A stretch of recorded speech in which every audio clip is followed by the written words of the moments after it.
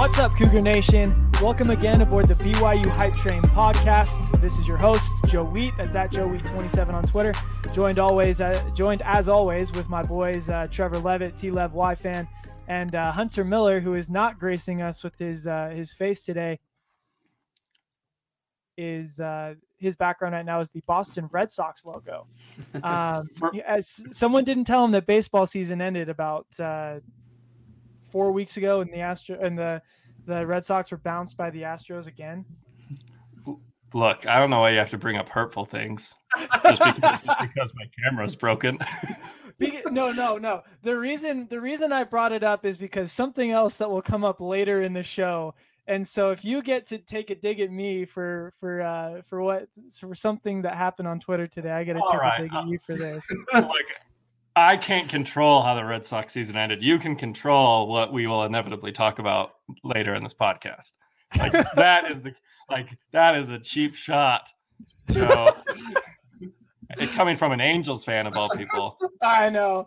Why don't you sniff the playoffs before you come at us for losing the ALCS? Yeah, no.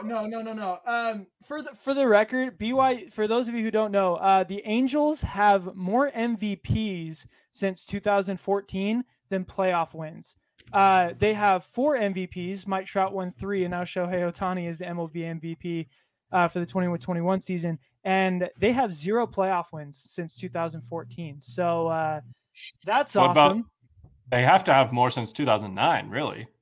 2009 was the last time they were in the playoffs. I think they won 2 games. No, I think you're right. So if you want to know what it's like to be an Angels fan, where you're giving about $500 million to Albert Pujols and Josh Hamilton, and now you're signing Noah Syndergaard, who hasn't pitched an inning in 3 years. A guy who hasn't pitched in 2 years is your best pitcher. No, it was so bad. They used every single draft pick on a pitcher this year. They didn't draft one.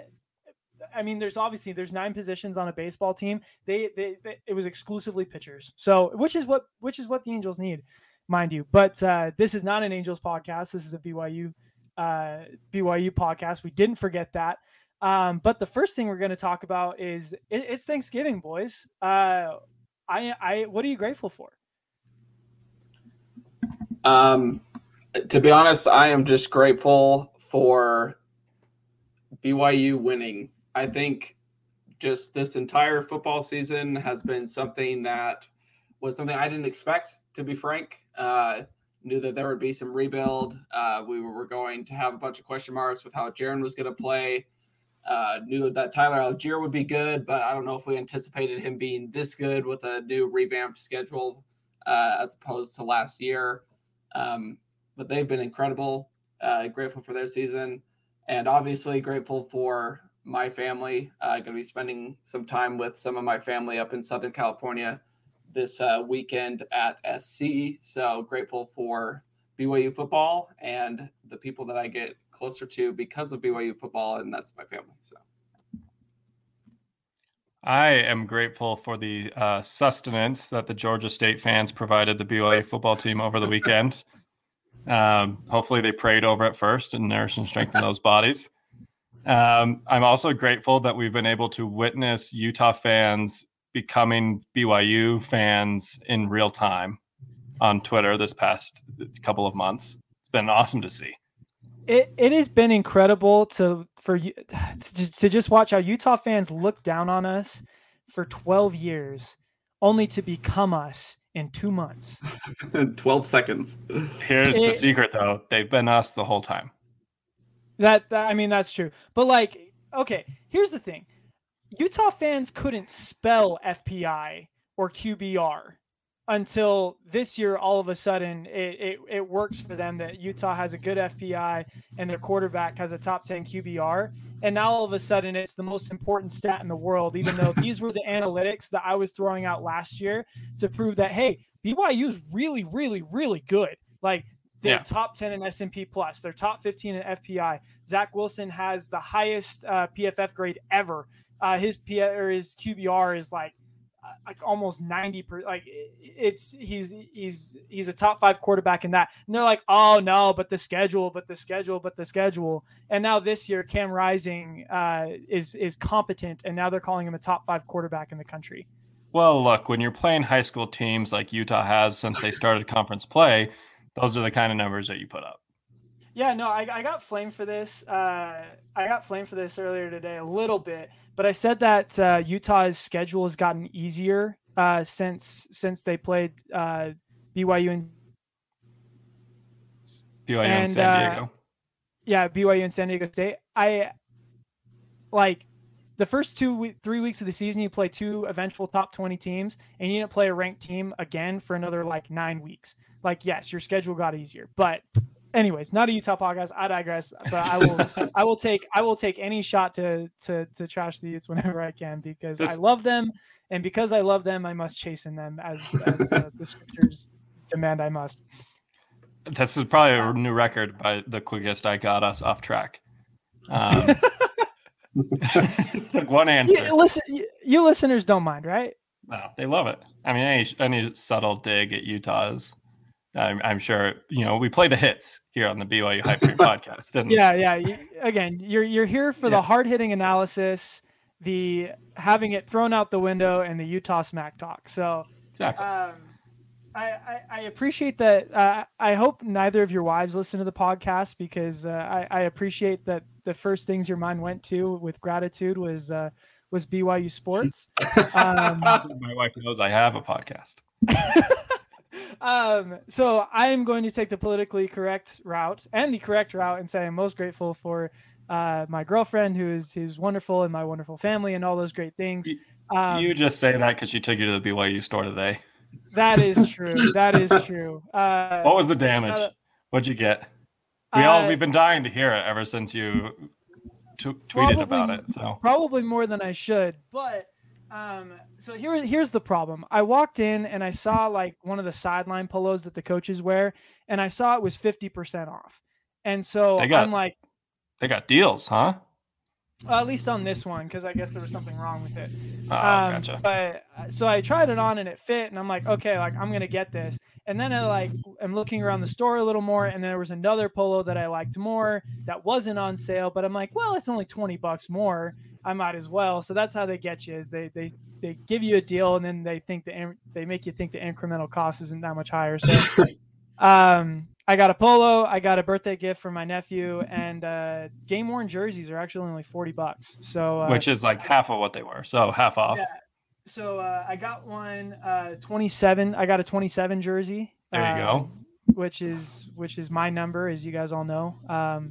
So that'll be replacing the number 11 jersey behind me here pretty soon. But well, I got Riley Nelson's jersey above my computer right now. So, and what I believe to be Mitch Matthews' jersey on the other wall. Yeah, I'm just pretending that this 11 jersey, it's not, but I'm just pretending it was Zach Wilson's freshman year jersey.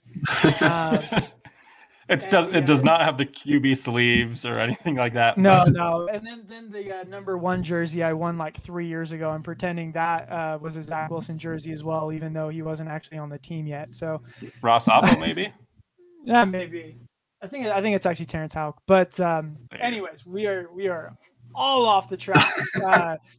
But the good news, BYU isn't. But to keep going with the Thanksgiving theme.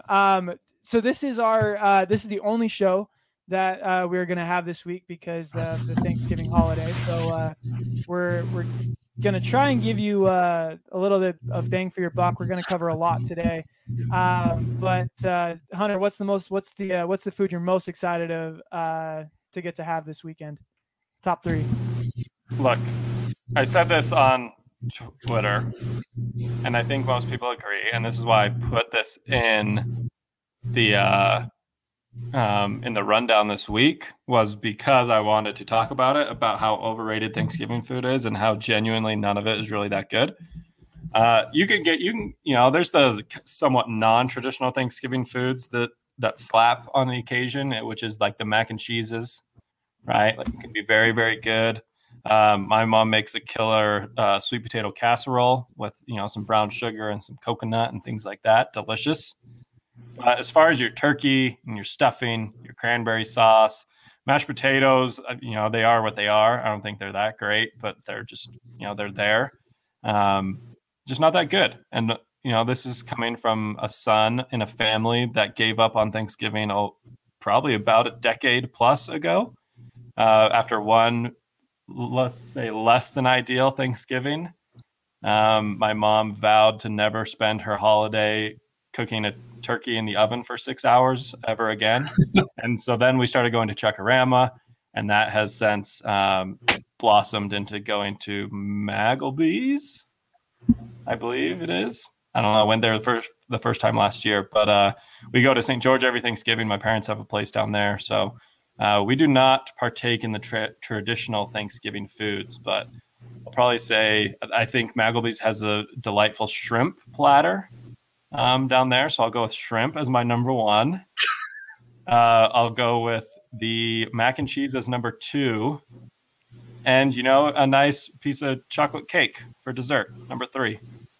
Top 3 Thanksgiving foods. Hunter, you can't sit here and slander the second best holiday in the world by saying the food sucks. I said nothing about the 4th of July.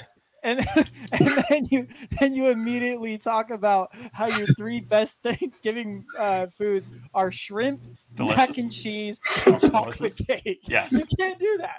Fantastic. No, I will not allow it. This guy, I think, voided all food opinions when he admitted that he and his family went to Chuckarama for holiday food. I mean, come on, man. Blasphemous. It was delicious. That's terrible. Look, if you want to look me in the eye and tell me that you don't want to eat all you can eat Chuckarama scones on the 3rd Thursday in the month of November, then you can do that. Look, I don't think it's possible, but you can try. You don't have eyes, so I will look right in the socks, right into those red socks, and tell you that do not want all I can eat from up Chuckarama. You want your dried out turkey and your cranberry paste and your breadcrumbs. Okay. Your soggy croutons. I'll tell you what I want. I've got my top 3. I'll take either my mom's or my mother-in-law's homemade stuffing. Incredible. You put the gravy on there. It's amazing. My father-in-law smokes the turkey, white or dark. It's amazing. And then my mom makes a chocolate pie that is delicious. Those are my top 3. Hunter, and made with love, I might add.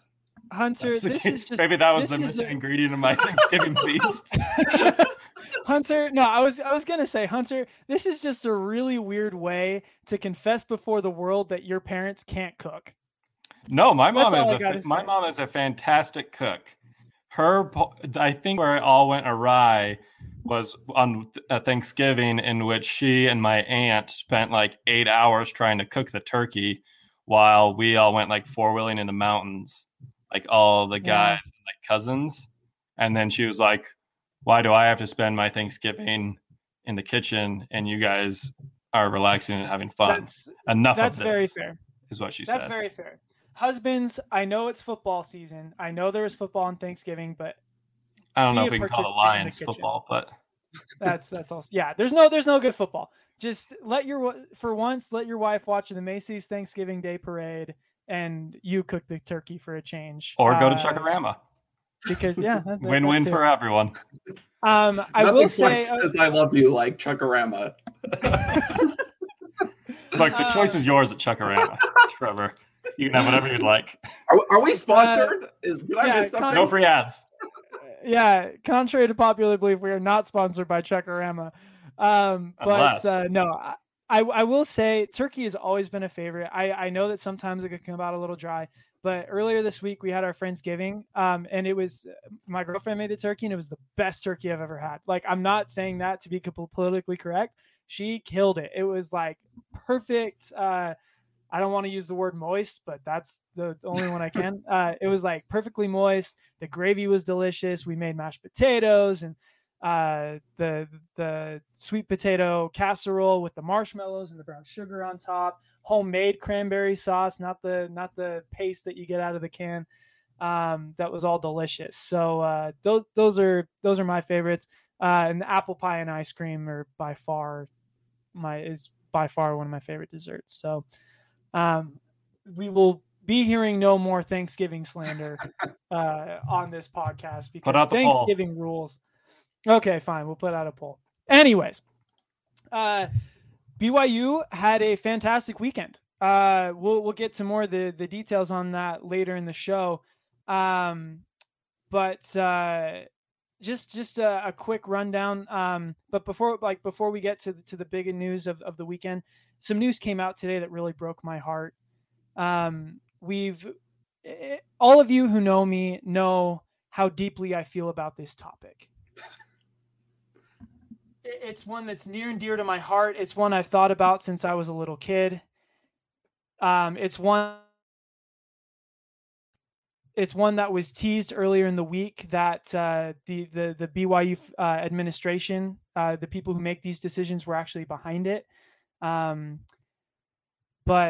the Kalani uniform combo may never happen, and it breaks my heart. Billy Nixon all week has been teasing, different things of like, hey, do you think this combo would look good? Look how good it looked in practice. Like here's a vision of what it would look like with the Ole Miss uniforms. Drop your concepts in the comments, and then Malik Moore comes in from the top rope and just says, who I always say is the most honest and level-headed of all the players. Yeah, you got to be to be a good safety. So what did he say, Hunter? You want to take this over? The always factually correct Malik Moore, who's never been wrong in his entire life. Some may say the most accurate and honest player that to ever wear a BYU football uniform, said, "Please stop with the Royal Navy combo. Y'all can't be for real," with 2 laughing emojis. So just a whole bucket of cold water on Joe and Jason's ever-growing Kalani uniform combination hype train. He intercepted their dreams, if you will. You can't see me right now, but I am currently in my my navy blue BYU jersey that I just bought today, and my royal blue helmet that I got at the Cougar sale earlier this year, the white and royal one, and I am just crying. I will be wearing it to bed tonight. I will die on this hill that when Kalani Sitake makes the college football or makes the Polynesian Hall of Fame, which he's on the ballot to do, BYU has to. It is their moral obligation to pull out the Kalani combo with the all Navy unis and the royal helmet. I will die on this hill. Joseph. we kid on this podcast a lot. I think everyone who listens and to our loyal subscribers, shout out to the subscribers. They know that we like to have fun here. We say some crazy things, but in your heart of hearts, hand on the Book of Mormon, right hand raised to the square. You don't seriously think that the Kalani uniform concept is a good one. Do you? Like I know trust me, I know we kid and we joke. We have lots of fun on this podcast. This is a train that loves to have fun. This train is down to clown. But the Kalani uniforms are not good looking. Look at the socks emblem, like Trevor did, and tell it that it's too much red for me. That the Kalani uniform concept actually looks good. I need to see it. We've seen it. We've seen so many mock-ups. It looks so bad. It didn't look bad until a Utah fan pointed it out, and then I was like, okay, that doesn't look great. I still hold that, like, if it's like the whatever was being thrown out with like the royal jersey, navy pants, navy helmet, I think that looks horrible. I think that if you went with the all navy with the royal top, like we saw at practice earlier this week, I think you could pull it off. But that is all I will say on the issue. If it ever happens, you have to do white pants.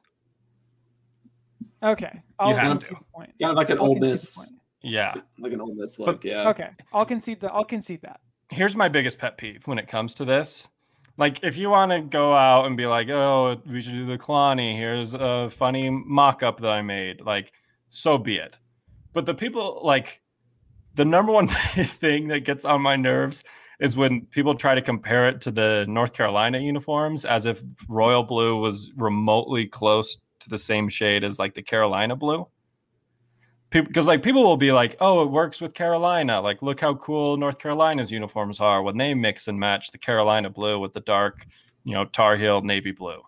And granted, like, they have some uniforms with that combination that do look good, but Carolina blue and royal blue are not remotely similar. Yeah, Carolina blue is like closer to like a powder blue. Yeah, like closer to what Ole Miss wore. Yeah, and even Ole Miss's uniforms did not look good.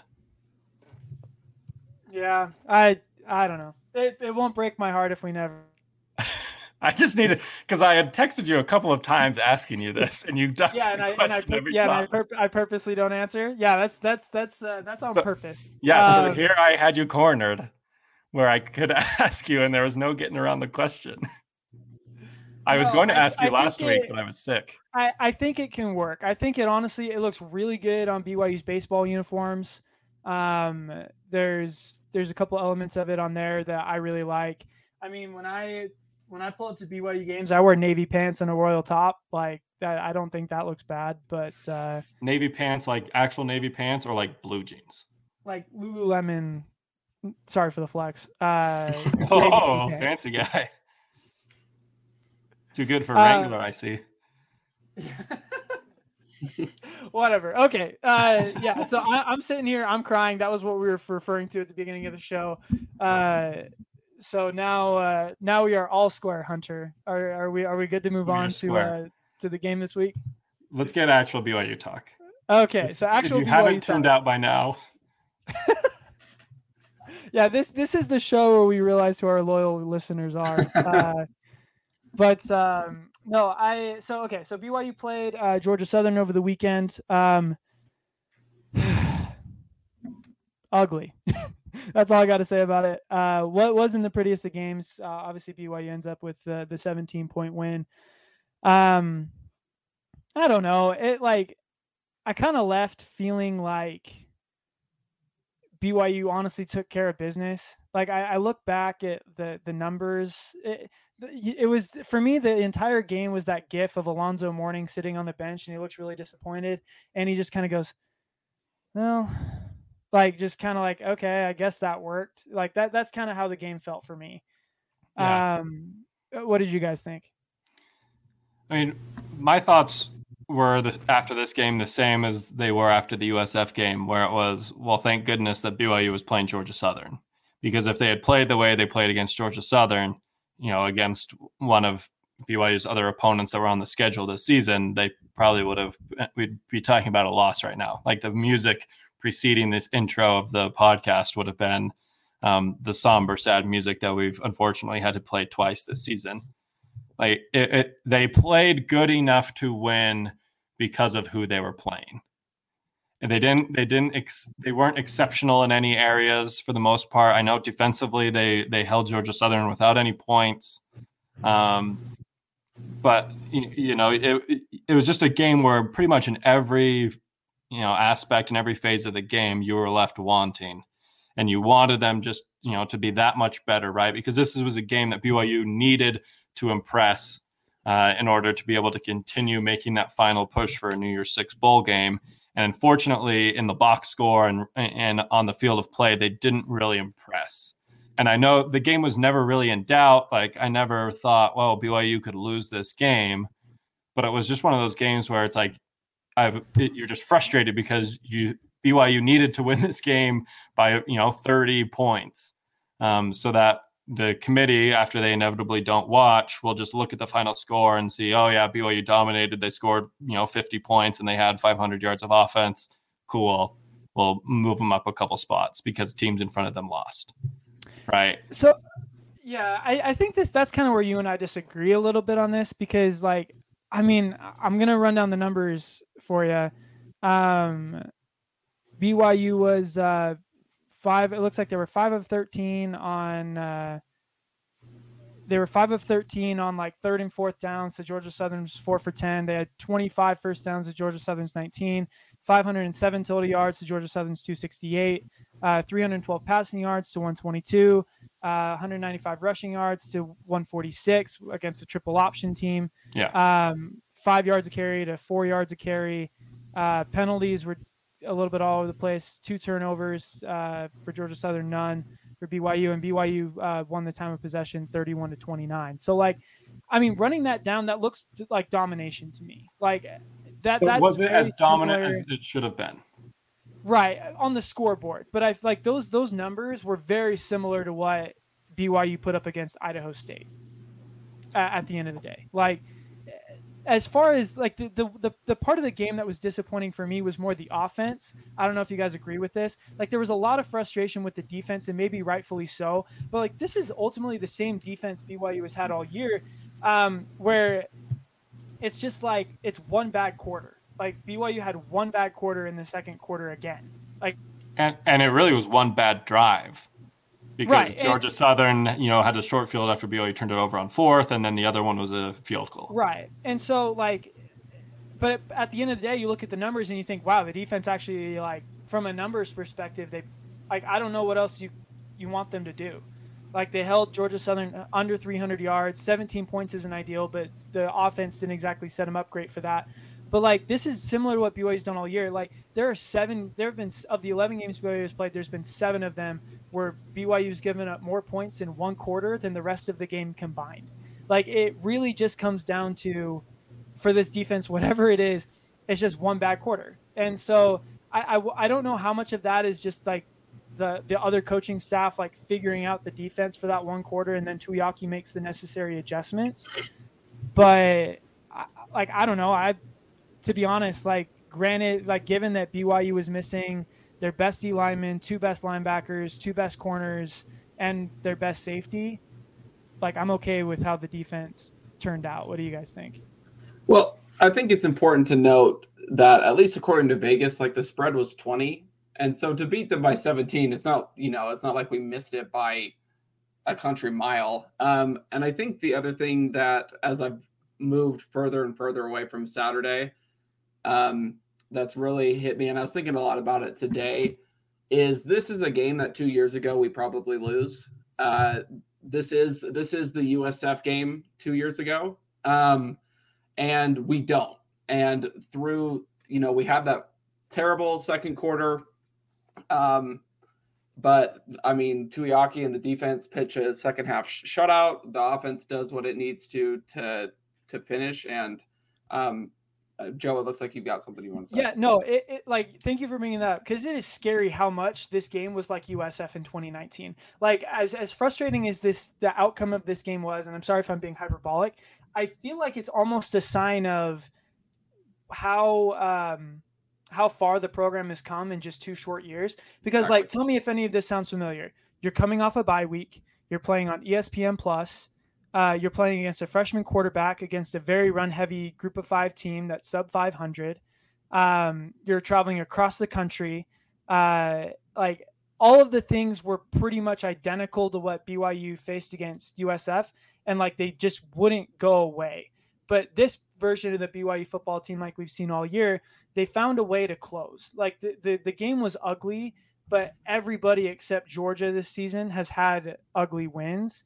The good ones just figure out how to finish. And BYU not only learned how to finish and win close, but, like, at the end of the day, like, 17 points, that is, I mean, like Trevor said, the spread was 20, and we all know God is never going to let BYU cover a spread ever. That BYU will take a knee to prevent covering the spread, just to remind BYU fans that gambling is wrong. But, like, at the end of the day, like, to me, it feels like this is actually a sign of how far the program has come, that I don't necessarily think this program is, like, any more talented than it was in 2019. Like, we forget how painfully close those 2018 and 2019 teams were to winning 10 games. In each of those seasons, there were 3 separate games where BYU either had a lead or had a chance to win the game in the fourth quarter, and they just couldn't close. Like, 2018, you had Utah, Boise, and Cal, I think, was the other one. Or, yeah, it was Cal. 2019, you had NIU, Toledo, and South Florida. Where like if BYU wins those 3 games, we're talking about BYU having 4 straight 10-win seasons under Kalani Sitake. Like that is how painfully close BYU has been to being a perennial top 25 team. And so the fact that this BYU learned how to close, to me, that's a huge positive. I think that we can take away from this game, that BYU learned how to win ugly. Well, I think a big part of that too is that there's identity there, right? This is a team that knows that they can close now, which back in 2019 was a huge question mark of who do you go to, who's going to make the big plays. And I think having guys like Puka and Sampson with that attitude of fight, I think a perfect example of what this team has been really this entire season. And some people listening to this might not have loved it at the time. But when Sampson gets pushed over by, I believe it was number 45, it was a middle linebacker for Georgia Southern, and Puka immediately comes in and pushes him back, and then like 2 or 3 plays goes and catches a touchdown that kind of puts the game away. That's who BYU is now. Like they get punched, in this case almost literally, but they counterpunch and they finish things. And that, as Joe mentioned, is a sign of maturity. It's a sign of positive leadership, not only within the players, but also within the coaching staff. And it's progress. And it's progress that you want to see moving into the Big 12 in 2 years. I guess am I just undervaluing Georgia Southern? Because this never should have, I don't think you can cast Georgia Southern in the same in the same league, in the same stratosphere as USF in 2019. I think USF's a better program and a better team than Georgia Southern. I to be honest, I think you can, because that USF team went 4-8. Like this is a 3-win team in the Sun Belt, though. I know, but this is closer to like the Fresno State, UMass, Eastern Carolina teams that BYU lost to in 2017 than the USF team in 2019 was. I don't think you're undervaluing Georgia Southern. I think you're overvaluing USF, just in my personal opinion. I mean, I haven't done like a deep dive into like how those teams ended up, but like that South Florida team was not good. But better, like they're better than a 3-win Sun Belt team. Obviously this is all hypothetical, but I feel like that 2019 USF team would probably beat this 2021 Georgia Southern team by 2 touchdowns. I'm trying to pull up pulling up the S&P Plus rankings. South Florida was Command F. No, finish your thought, Hunter. Sorry about that. I was just gonna again, you bring up the stats, and like statistically, when you look at it, yes, BYU thoroughly outplayed them, and that's what I was saying when BYU, the game was never really in doubt. Like there was never any part of me that thought, oh, BYU might lose this game, because they were outplaying them in every phase. But I just think that when and really it's the scoreboard, and ultimately scoreboard is what matters most, is that BYU should have beaten them by more than 17. BYU should have scored more than 34. I agree with you, Joe. The defense wasn't necessarily a problem. Like I think if you told every BYU fan going into the week that, hey, BYU defense is going to give up 17, are you cool with that? Like most people would have said, yeah, because they would have expected the BYU offense to be putting up, 40, close to 50 points, especially with all the weapons they have and the fact that this is just not a good Georgia Southern team. And so I agree with you. It was the offense that was most disappointing, right? It was the weird 4th down play call. It was, not being as effective as they could have been. It seemed like they had 2 plays in the playbook, either a run to Tyler Algier or a 40-yard pass down one of the sidelines. I didn't see them using the middle of the field hardly at all. It was kind of either home run shots or let's hand the ball off to Tyler Algier. But I just think, and we can talk about kneeling it down at the end of the game. I think, a final score of 41-17 is a heck of a lot more impressive than a final score of 34-17. Like, I know it's only a touchdown difference, but visually and for the committee and for people who weren't actually watching the game, I think anytime you can break that 40-point threshold, that's significantly more impressive than where BYU was sitting at with 34. So I've said it on Twitter, I don't like the idea of kneeling it out. I thought, BYU is in a position where they are desperate for every style point that they can get at this point because they're chasing something that hasn't been done at BYU in, 25 years, really, since the 96 Cotton Bowl, to go to one of these prestigious bowl games. It's a chance at history. And, BYU's got to put up every point they can and be as impressive as they can in that final box score. And I know that's not the Kalani Sitake way, and he'd rather, be a good sport than try to impress Gary Barta and the rest of those committee clowns. But I don't know. I just in my head, 41 sounds a lot better than 34. No, I definitely hear you. And not to split hairs, but I looked it up, so I have to share it. USF in 2019 was 103rd in S&P Plus, and Georgia Southern is 114th. So, I mean, significantly better. Yeah, significantly. A whole 11 points better. No, it's actually 5. Anyways, no, I hear you, and I agree that obviously 41-17 looks a lot better.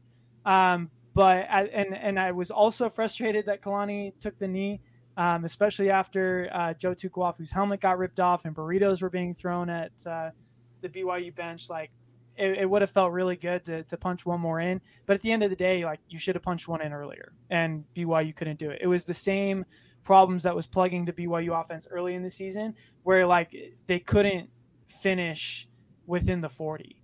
Yeah, I mean, you had 2 Oldroyd field goals, right? Yeah, I think you had the defense only had 3, like what I would consider 2 unsuccessful drives that end in touchdowns. And the offense had, I think it was 4 out of 10 unsuccessful drives. So, and like that drives that don't end in points. And I would add that like any drive that stalls inside the 40 is unsuccessful, and BYU had 3 more of those. So like the BYU offense struggled and at the same things that we saw earlier in the year, and that's concerning for me. I didn't think Jaren Hall had his best stuff. I think ultimately that was kind of the difference in the game for me. Was I thought Jaren kind of struggled, especially on a lot of those deep balls. We've talked a lot about how like the underthrown deep balls can actually be a good thing, but like these deep balls weren't underthrown, they weren't on target, and so like they were 5 yards outside or whatever. So I think that was what was most concerning to me. But what did you think, Trevor?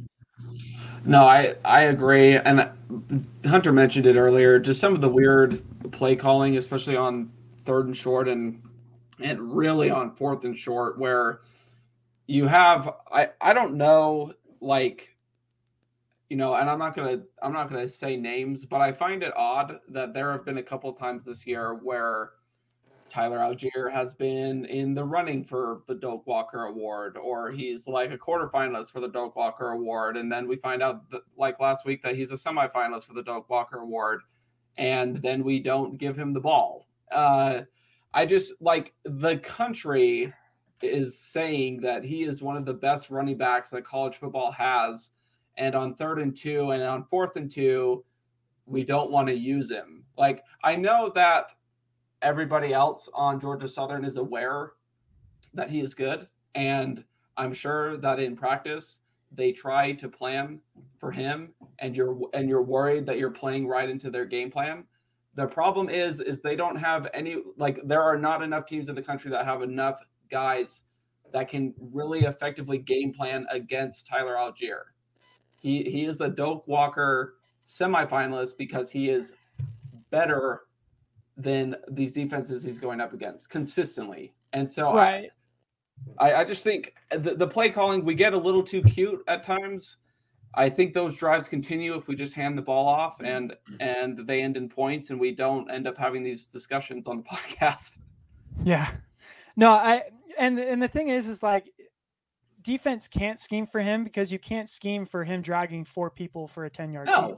Like there's that one play earlier in the game where he was stopped at the line of scrimmage by 3 separate dudes, and picked up 10 more yards after that contact. Like it was a bonkers run.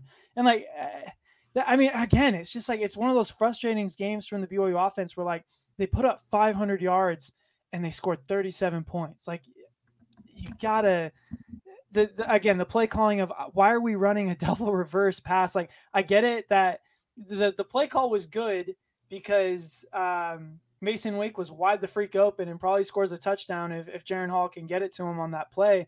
But it was like the same thing against Coastal Carolina where it's 4th and 1 and you're running through Coastal Carolina and you throw a deep ball reversed. You throw a flea flicker to Gunnar Romney and he drops it. Like there's too many things that can go wrong in that scenario to make that play call. Run it on 2nd down. I was going to say that would have been the perfect play call on like 2nd and 8.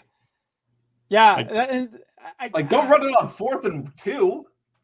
There's too much on the line. There's too much that can go wrong. Yeah. I don't know. It's crazy. But at the end of the day, I don't think this is going to have the same impact. I think we're going to see at the end of the day that it's going to have the same impact on BYU as the USF game did. Where like you feel dirty coming out of it, but like at the end of the day, the committee, I give them a little bit more credit than to like just look at the final score and not actually look at the box score. I don't give them much. That is a lot of credit. I don't give them much more credit than that, but I think they look at the box score and like BYU dominated. Like I got my hot take that they were going to outgain Georgia Southern by 200 yards like that. I mean, at the end of the day, like it was dominant. BYU just took a knee at the end of the game that kept it from becoming more dominant. I would love for you to be right, but these are the same people that ranked Michigan ahead of Michigan State a week after Michigan State beat Michigan. Yeah, so let's talk about that. So like in the CFP rankings, I still think a New Year's 6 is on the table. We'll see. But like what do you guys think is going to happen this week on the rankings? I mean, there was a significant amount of teams that lost ahead of BYU, right? Yeah, yes. So you have Wake Forest lost, who was ranked 10th. You had Michigan State. So BYU should jump them. You got Michigan State, who got pummeled by Ohio State, and they were ranked 7th. So now they have the same record as BYU. And then Oregon got curb stomped by Utah, who BYU beat. So in like, to be honest, I think the most important thing that happened for BYU on Saturday, besides winning, was that Utah not only beat Oregon, but like curb stomped them. Like they exposed Oregon for the frauds that they were. And like, congratulations Utah for beating a top 3 team, but like we all knew that wasn't a top 3 team. Right? Yeah. Yeah. They lost to Stanford.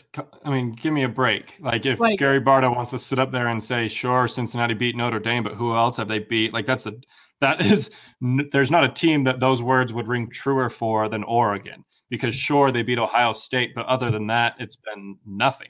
A loss to Stanford and beating up on a bunch of lowly Pac-12 teams. Almost lost to Cal. Struggled to beat UCLA.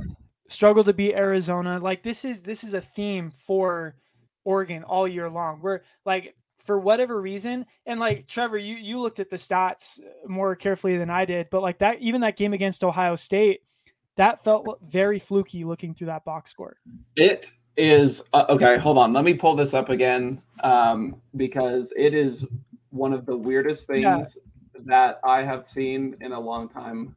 So while you do that, I kind of want to explain how I think the college football playoff rankings should work. I think that obviously head-to-head has to matter, and that the question that the committee should be asking isn't who is the best team right now, it's who is the best team all season long. And so the resume has to matter. Like the entire body of work, the things that happen to you week 1 need to matter just as much as the things that happen to you in week 9. So like head-to-head has to matter, as long as the record, the team who won the game has as many or fewer losses. So it's like a combination of best and most deserving. Yeah. So like Oregon, for example, they were ranked above Ohio State because obviously they beat Ohio State, but they also had the same number of losses, if that makes sense. So now And a that worse Oregon, yeah. And so now that Oregon has more losses than Ohio State, now the committee can reasonably say, yeah, now we can rank Ohio State above Oregon. Unless you're Michigan State. That I don't understand that at all. And quite honestly, that terrifies me for what they're going to do with Utah. Because obviously, like, I don't think Utah can jump from 23 to like 12. I think like they'll jump probably yeah. to like somewhere between like 18 to 15. Yeah. So the way I have it mapped out right now is like Utah should be ranked higher than Oregon. I get that the Utah has more losses, but like Utah just beat Oregon by 30 points. So, I think that has to matter a little bit, but like go back to like how I think it should stack up is like, obviously you have Georgia, Bama, Cincy, and Ohio State should be your top four. Whatever order you want to put them in doesn't really matter to me. I think you put Michigan behind Ohio State, and that'll play itself out between the two next weekend. You have Notre Dame, who's a one-loss team, should be at number 6. Oklahoma State is a 2-loss team, should be 7. Baylor 8, Ole Miss 9, Oklahoma 10. Who they're a 1-loss team, but like again, they're like Oregon, where they're just kind of a paper tiger. Michigan State at 11, BYU 12, Texas A&M 13, Utah 14, and Oregon 15. And I think that Oregon should be 15 again because that win against Ohio State isn't as strong as you'd think. And Trevor, go ahead and read off those stats. Yeah, so just a couple of things that jump out. So Ohio State outgained Oregon by 107 yards. They also owned time of possession by a minute. Oregon did force 1 turnover, which I guess proved to be the biggest point in the game. But Ohio State also ran 12 more plays and punted 4 less times and lost 35-28. I mean, listen, like 505 total yards for Oregon, 612 of which 484 were through the air for Ohio State. I mean, wait, how many yards did Oregon pass? 263 or 236. How bad do you have to be? How bad does your secondary have to be to give up 236 passing yards to Oregon? I don't know. The only other stat outside of the turnovers that jumps out for Oregon in Oregon's favor, and I mean really the only one, is that they averaged 7.1 yards a carry. But yeah, Ohio State dominates every other stat line. If I remember correctly, it was just like a couple of big runs were like what gave Oregon a couple of scoring plays and the advantage over Ohio State. Yeah. Like, so it was one of those games where it was Ohio State was clearly the better team, but it was just like a small handful of plays that really gave Oregon the advantage. Well, it was an early season fluke, right? Well, let me point this out too. So Verdell was the big difference maker for Oregon. He is now out for this. Oh, well, it says he's active, but I know he's been injured. He did not play versus Utah, did he? He hasn't played since, Stanford. And I think that's the game he went out. Yeah. Either way, I mean, like BYU should jump Oregon and Michigan State and Wake Forest. Right. Yeah, like they should. Like there's not like you can't make an argument of, well, Oregon's a more deserving team than BYU right now because they have the same amount of losses and Oregon's losses are worse. Right. So like let's look at the if you look at the actual resumes, Wake Forest has 2 losses, no good wins. Do they have a top 25 win? I think they have like one. Did they beat win. NC State? Let me see who it was. Give me a second. I don't know who you are. You can update my information. Yeah, they beat. Well, sorry, voice cracked. They beat ranked North Carolina State, and the next best is Virginia. Yeah. Right. So like you have 1 ranked win. Your 2 losses are both to unranked teams in Clemson and North Carolina, and both of those aren't just like unranked; they're like 500 ranked. And I'm pretty sure they got beaten pretty soundly in both. At least Clemson kind of took them to the woodshed. So like, regardless, I think on that strength of resume, when you compare it to BYU's, who has a top 25 win, soon to be a top 15 win over Utah. They have 5 wins over teams with winning records. There's 5-1 against Power 5 teams. And their 2 losses are to a top 10 team and 7-4 Boise State, who's much better than the record indicates. So like, you compare Wake Forest to BYU, Wake Forest falls. Michigan State, you can't be down by 50 at halftime and stay in the top 12. No, and their resume, again, pretty similar to BYU's. They have a very impressive win over Michigan, but like a very unimpressive loss to Purdue, and like maybe the worst loss of the season to Ohio State. A thrashing. Yeah. And so other than that, their best win, I mean, other than the Michigan game, their best win's probably Miami, who again, not very good. Like, they have one really good win against Michigan, like tip of the cap to them. Like, that's a very good win. But other than that, like, it's Rutgers, Western Kentucky, Nebraska, Miami, Youngstown State, Northwestern. None of which have winning records. So, like, again, BYU just purely on strength of resume, BYU probably should be higher. Then you have Oregon, who we just went through their resume. Yes, they beat Ohio State, which is a great win, but you also had the most embarrassing loss of the season to Stanford, who is 3-8 currently. You lose to them. You struggle against pretty much every other team you play, and then Utah takes you behind the woodshed. So like on primetime ABC. On primetime ABC. So with your playoff hopes in the balance. With like, if you're not going to come out with some urgency in that game, you're just not a good team.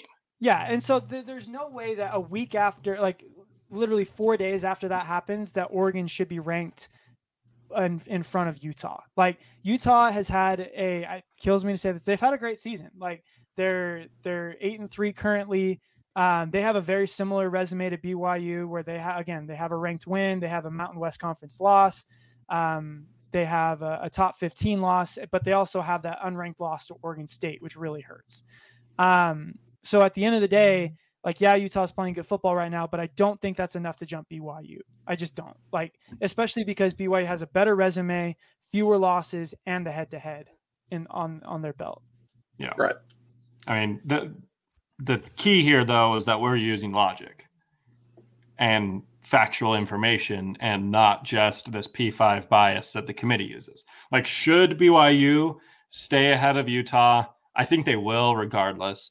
Should BYU jump Wake Forest? Yes, I think they will. Should BYU jump Michigan State and Oregon? Both yes to those, but that's where I don't know, because it's the playoff committee.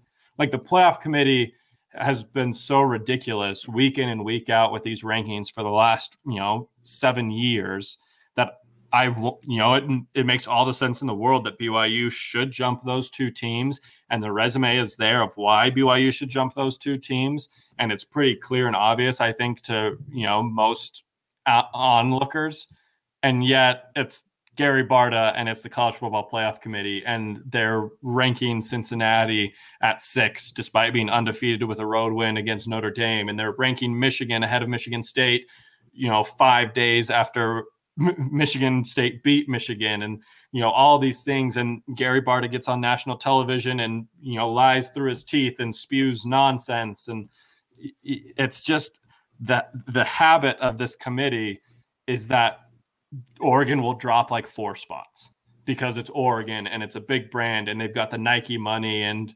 they lost to Utah, who's another P5 team. Like, that's the logic that Gary Barta is going to try to use to slither his way into keeping Oregon into the top 10. And he's going to talk about how, yes, Michigan State had a tough loss to Ohio State, but that's a road loss at Ohio State, who's one of the best teams in the country. We can't drop them that far. Don't look behind the curtain at the loss to Purdue 2 weeks ago, and don't look at the score at halftime of the game against Ohio State. Like, these people that we're dealing with aren't like us. They don't use facts and logic and reason when they're coming up with these rankings.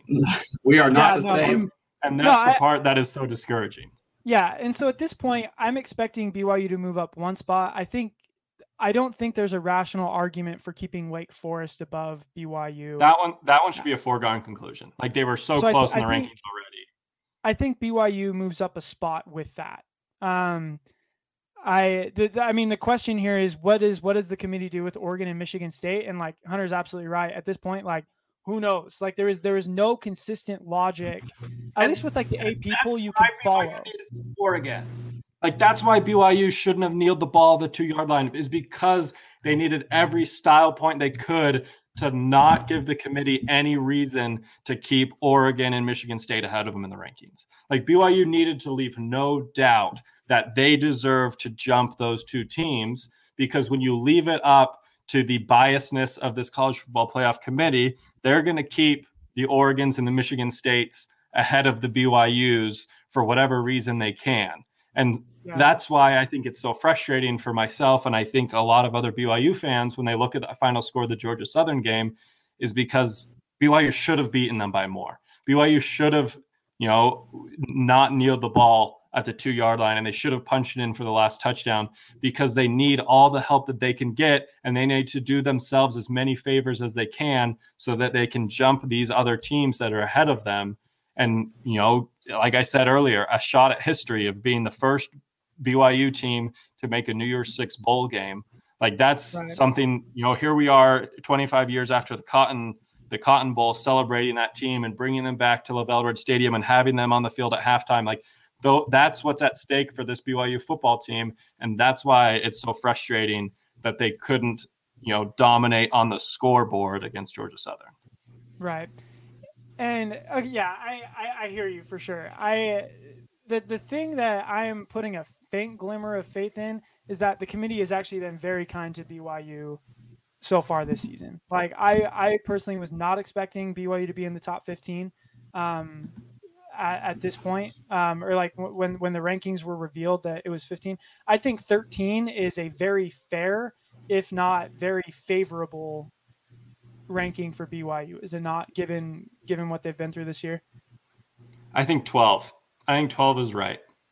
Right. And so I think there's a very real possibility that happens. I think that you jump Wake Forest, and then we see what they do with Oregon. And you see what the question is for me, the question of what they do with Oregon depends on what they do with Utah. Because again, like you can't, I say this, but again, we're talking about the committee here. There's no way that you can put Oregon ahead of Utah after what Utah did to Oregon. You just can't. They will though. Like Utah's going to come in at 16 or 15, and Oregon's going to come in at like 11. Like I agree with you. Like that was a thrashing, and there's no way that after that you can rank Oregon ahead of them. But there's no way that Oregon drops from 3 to like 18. And there's no way that Utah jumps from 23 to 10. Those are just that's too big of a drop and too much of a jump.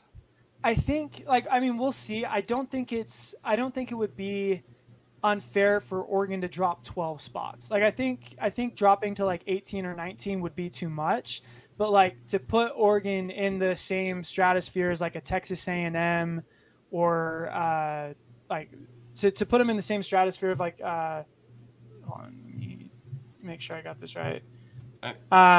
Just like in that same stratosphere as like the 3-loss SEC teams and Big Ten teams, I don't think that's a stretch.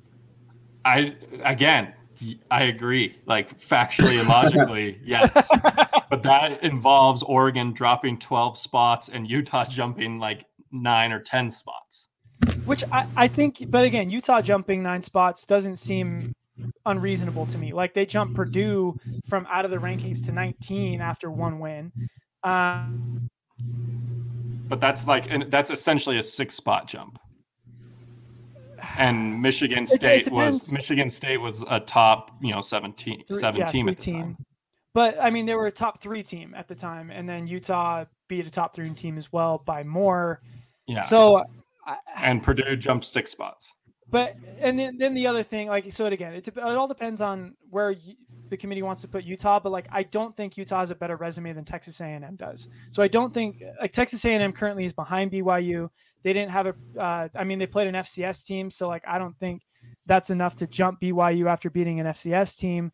But like, I don't know. I think we should move on because we're talking in circles, but like at the end of the day, we know we think it should be, but what happens, who knows with this committee. So, BYU's got one more chance to strengthen the resume this week against USC. That is a brand name who I think that the committee will recognize. That they're definitely down this year. They're 5-6, 4-6. 4-6. They got blown out by UCLA over the weekend. Not just blown out, but like gave 62 points to UCLA. Who I don't particularly think is an explosive offense, but USC certainly made them look that way.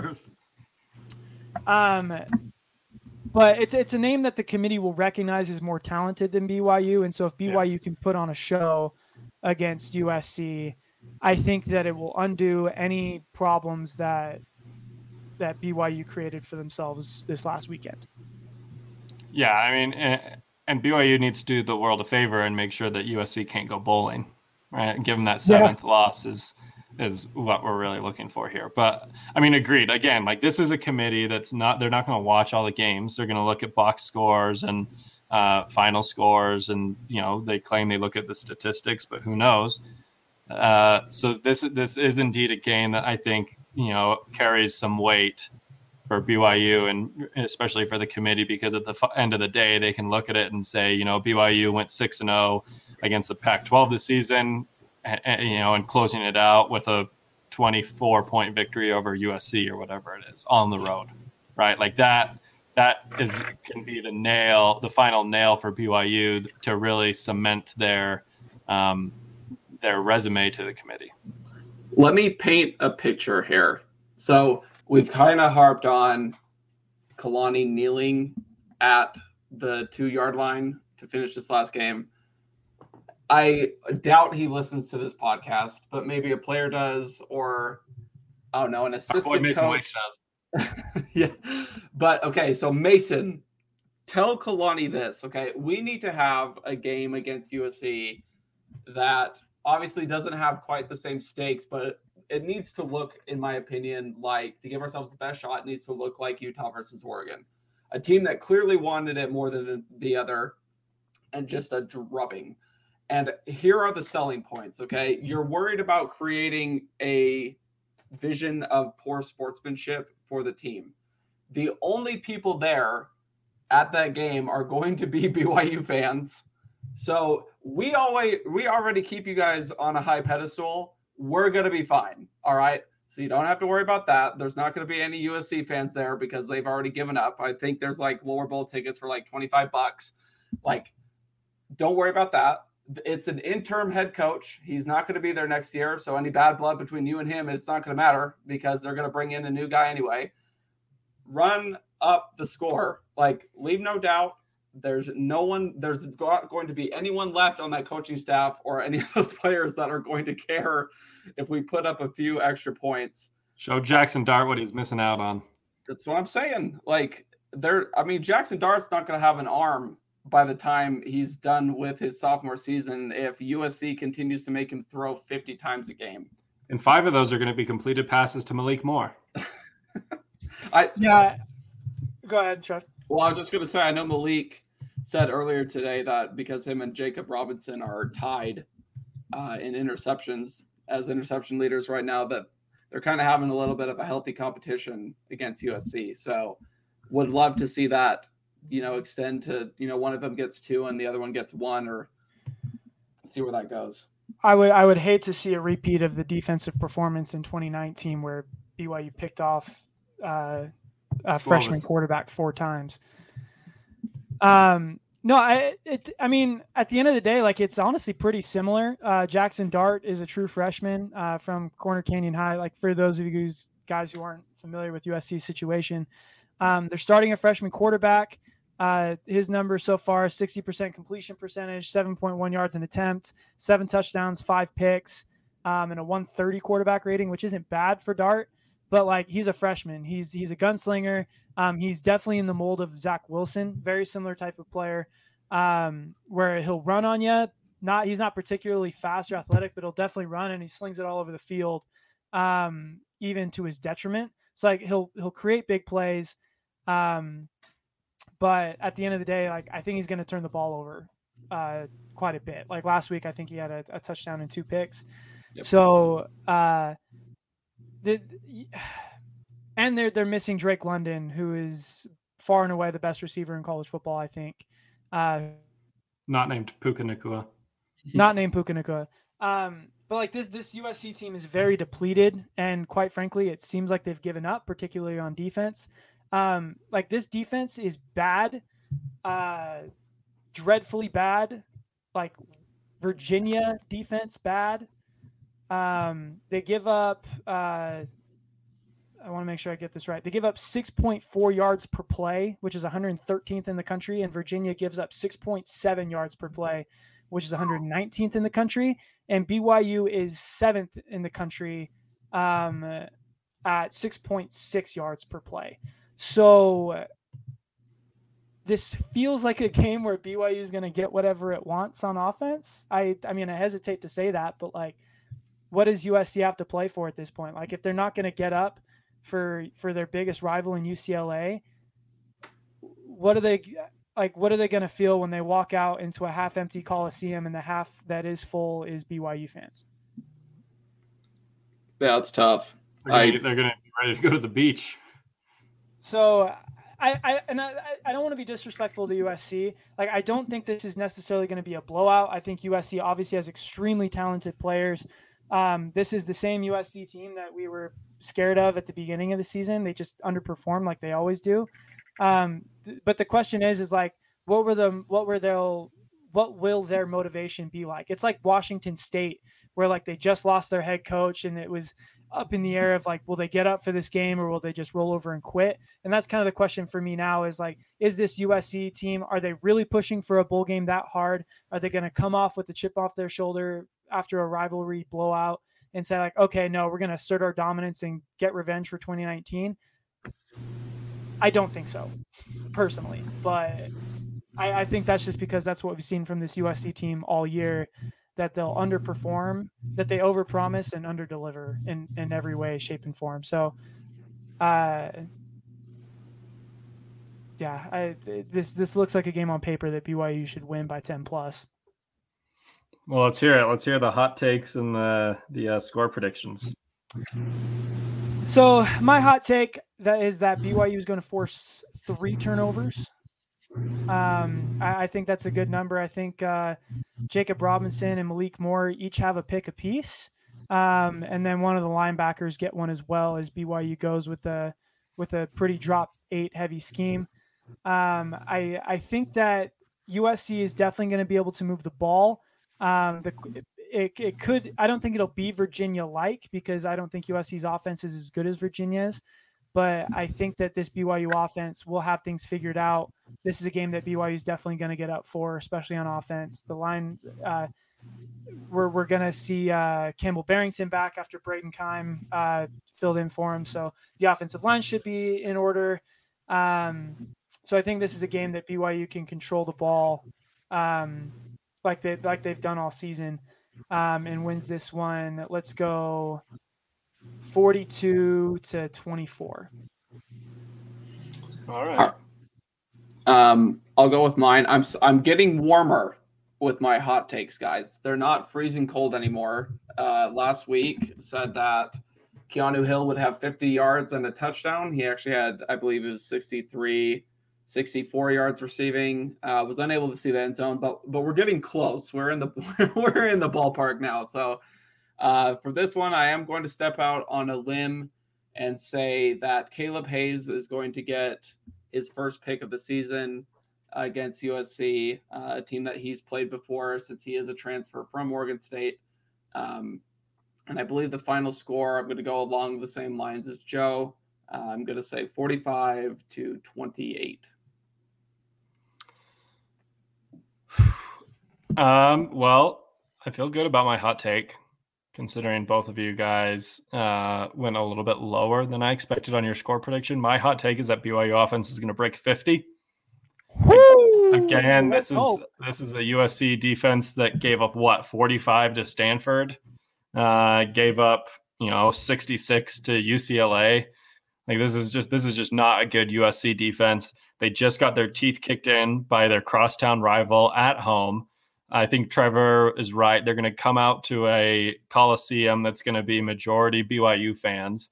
It's going to be 2 days after Thanksgiving, and they're going to want to be done with the season, right? Like they want to get on to Christmas and to be hanging out at the beach in sunny Southern California. And I think the BYU offense, I'm banking on the fact that Georgia Southern was a look-ahead game, and they really had their sights set on this USC matchup. And I think the Nakua brothers have fantastic games. I think Tyler Algier punches it in a couple times. Give me an Isaac Rex touchdown as well.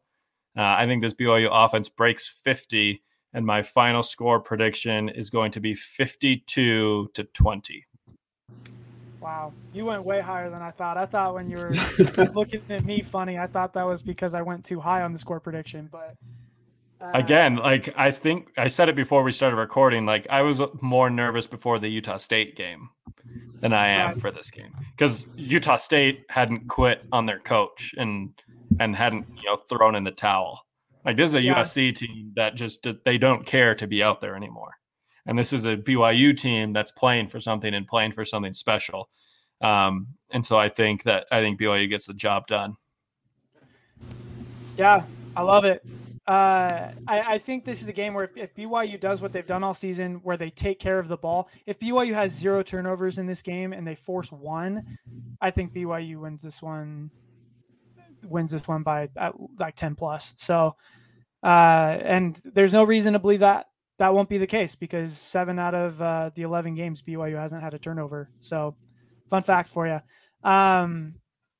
With that, we wanted to give some shout outs out to kind of close the show.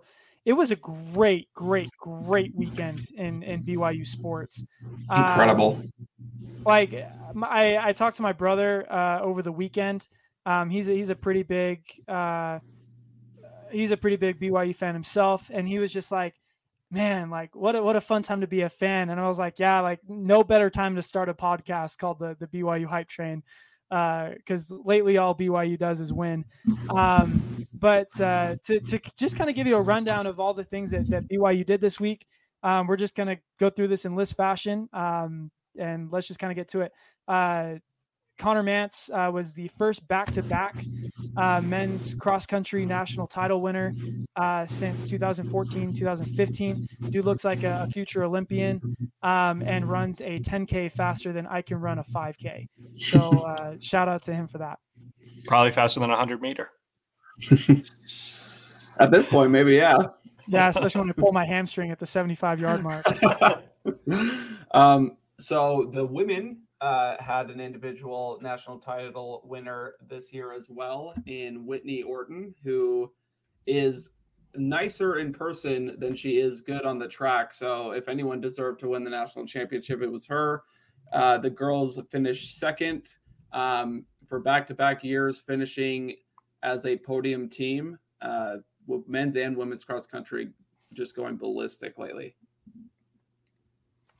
Also, shout out to BYU women's volleyball and one of my good friends, Kenzie Korber, who is one of the players on this BYU women's volleyball team, transferred from Utah. Shout out to Kenzie. They clinched the West Coast Conference championship. So I know I think they're ranked 4th in the country, looking to do some damage in the tournament and hopefully go for that national title. Also vying for a national title is the women's soccer team, who moved on to the Elite 8 after beating number 1 Virginia this weekend, thanks to a goal from Cameron Tucker in the 46th minute to give them a 1-0 victory over Virginia. As we talked about at length on the podcast, football obviously beats Georgia Southern on the road. I move that we never play a Sun Belt team ever again, because the only thing that that gives me more heartburn than playing at a Sunbelt stadium is the burritos thrown at the BYU sideline. Were they carne asada, chicken, bean? Do we I have heard vegetarian. They and if that's the be. case, Cowards. Freaking cowards. That's all I got to say. Classic Sunbelt and their vegetarian burritos. Maybe they would have hit somebody if they had some protein in them.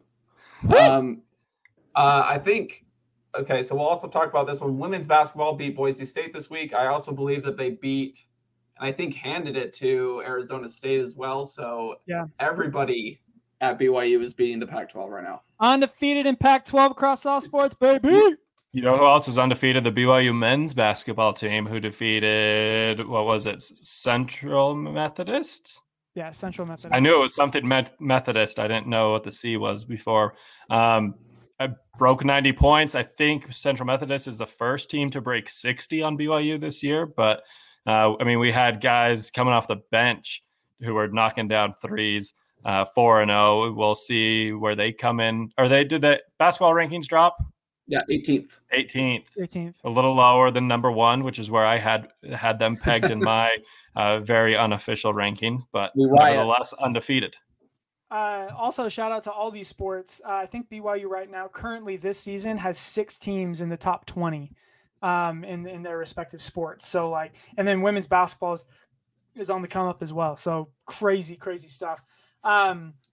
We'll pivot now to one that's actually not an NCAA sport and one that's not ever talked about. We have a men's soccer team who may be the most dominant team on campus. They finished the season at 17-0-1. They scored 64 goals in 17 games. They currently play in a conference with Utah State, UVU, Weber State, and Boise State, who don't necessarily have good teams, so they don't really get the best competition until they get to nationals. And BYU coasted through nationals. They've won 10 national titles. They've won 3 out of the last 4, capped off on Saturday with a win over Texas. Horns down. Horns down, baby. Big 12. Big 12 members already. Taysom Hill, shout out. You crippled the Texas athletic department with one fateful jump. But the men's soccer team is awesome. Eli Homestead led with 15 goals on the season in 18 games. That is so bonkers cool. Messi can't even do that. Yeah, no. So shout out to him for that. They are not an NCAA team, which means they don't have scholarships. They're purely extramural. They're under a completely different department than the athletic department. So also means they're not subject to 9-game suspensions and poor playoff rankings. That is true. So fill the stands. They have a spring season. So keep an eye out for that. They have a spring season that's mostly against teams locally. They had 3,500 people against Utah for the first game. But really, they reached out to me and they just want support. They want people to support them like they would an NCAA sport, and quite frankly, they deserve it. Go follow their pages. That is, I want to make sure I get this right. So forgive me for taking a second. That's at BYU Soccer on Twitter and Instagram. So please go give them a follow if you feel so inclined, and go support one of the best teams on campus. No scholarships, just championships. BYU men's soccer. Love that. Speaking of going and supporting, I apologize. I forgot to mention this earlier. Our Elite 8 women's soccer team led by Michaela Coulihan will actually be at South Field for this Elite 8 matchup against South Carolina on Saturday at 5 p.m. I'm sure tickets are a hot commodity, but don't assume. Go look and get your butts in seats, and let's get these girls to the Final Four. Fantastic. And then BYU basketball and football both have games against the Pac-12 this weekend. So that's got to make you feel pretty good. BYU plays Utah on Saturday at 7. So I'm going to the game, and quite frankly, I would love to see more BYU fans in attendance. And I would than Utah fans. I think that's a very real possibility. So go wear blue. And come sit next to me, and I'll have the football game on stream when it kicks off an hour later at 8:30. So there you go. Lastly on that list, subscribe. There's the to-do list. And For BYU listeners, we joked about it at the beginning. I want to do a little giveaway here. For BYU listeners who have reached this point in the podcast, if you tweet at the BYU Hype Train with a key phrase, what should the phrase be, Trevor? Built for life. No free ads. No free ads. If you tweet no free ads. No free ads. I love it. At the BYU Hype Train Twitter account, and you are following the BYU Hype Train Twitter account, I will choose one of you, and I will give you 2 tickets to BYU versus Texas Southern this Wednesday night in basketball. Let's go. And the tickets are right next to me. So and you are sitting right next to Joe. Which really is more of an incentive than the free tickets, if you think about it. It's true. You don't have to pay to sit next to Joe Wheat. There are few that can say that they did not have to pay to sit next to Joe Wheat. So again, tweet no free ads at the BYU Hype Train on Twitter, and you must be following the BYU Hype Train Twitter account. And I will choose one person and send you 2 tickets to BYU Texas Southern men's hoops this Wednesday. So go subscribe, go follow on Twitter, do all that good stuff. You could win some basketball tickets. Gotta love it. We gave you an extra long show this week. We wanted to give you guys enough content to make up for us missing both the post game podcast and the preview for Saturday. We'll miss you guys. Happy Thanksgiving to everybody. Please hug your friends, hug your family. Let someone know that you're grateful for them, because that's really what matters. That's what's most important in the world. And let's cheer on our Cougars to victory in everything, because BYU is an everything school at this point. So go Cougs. We'll talk to you guys in a couple of days.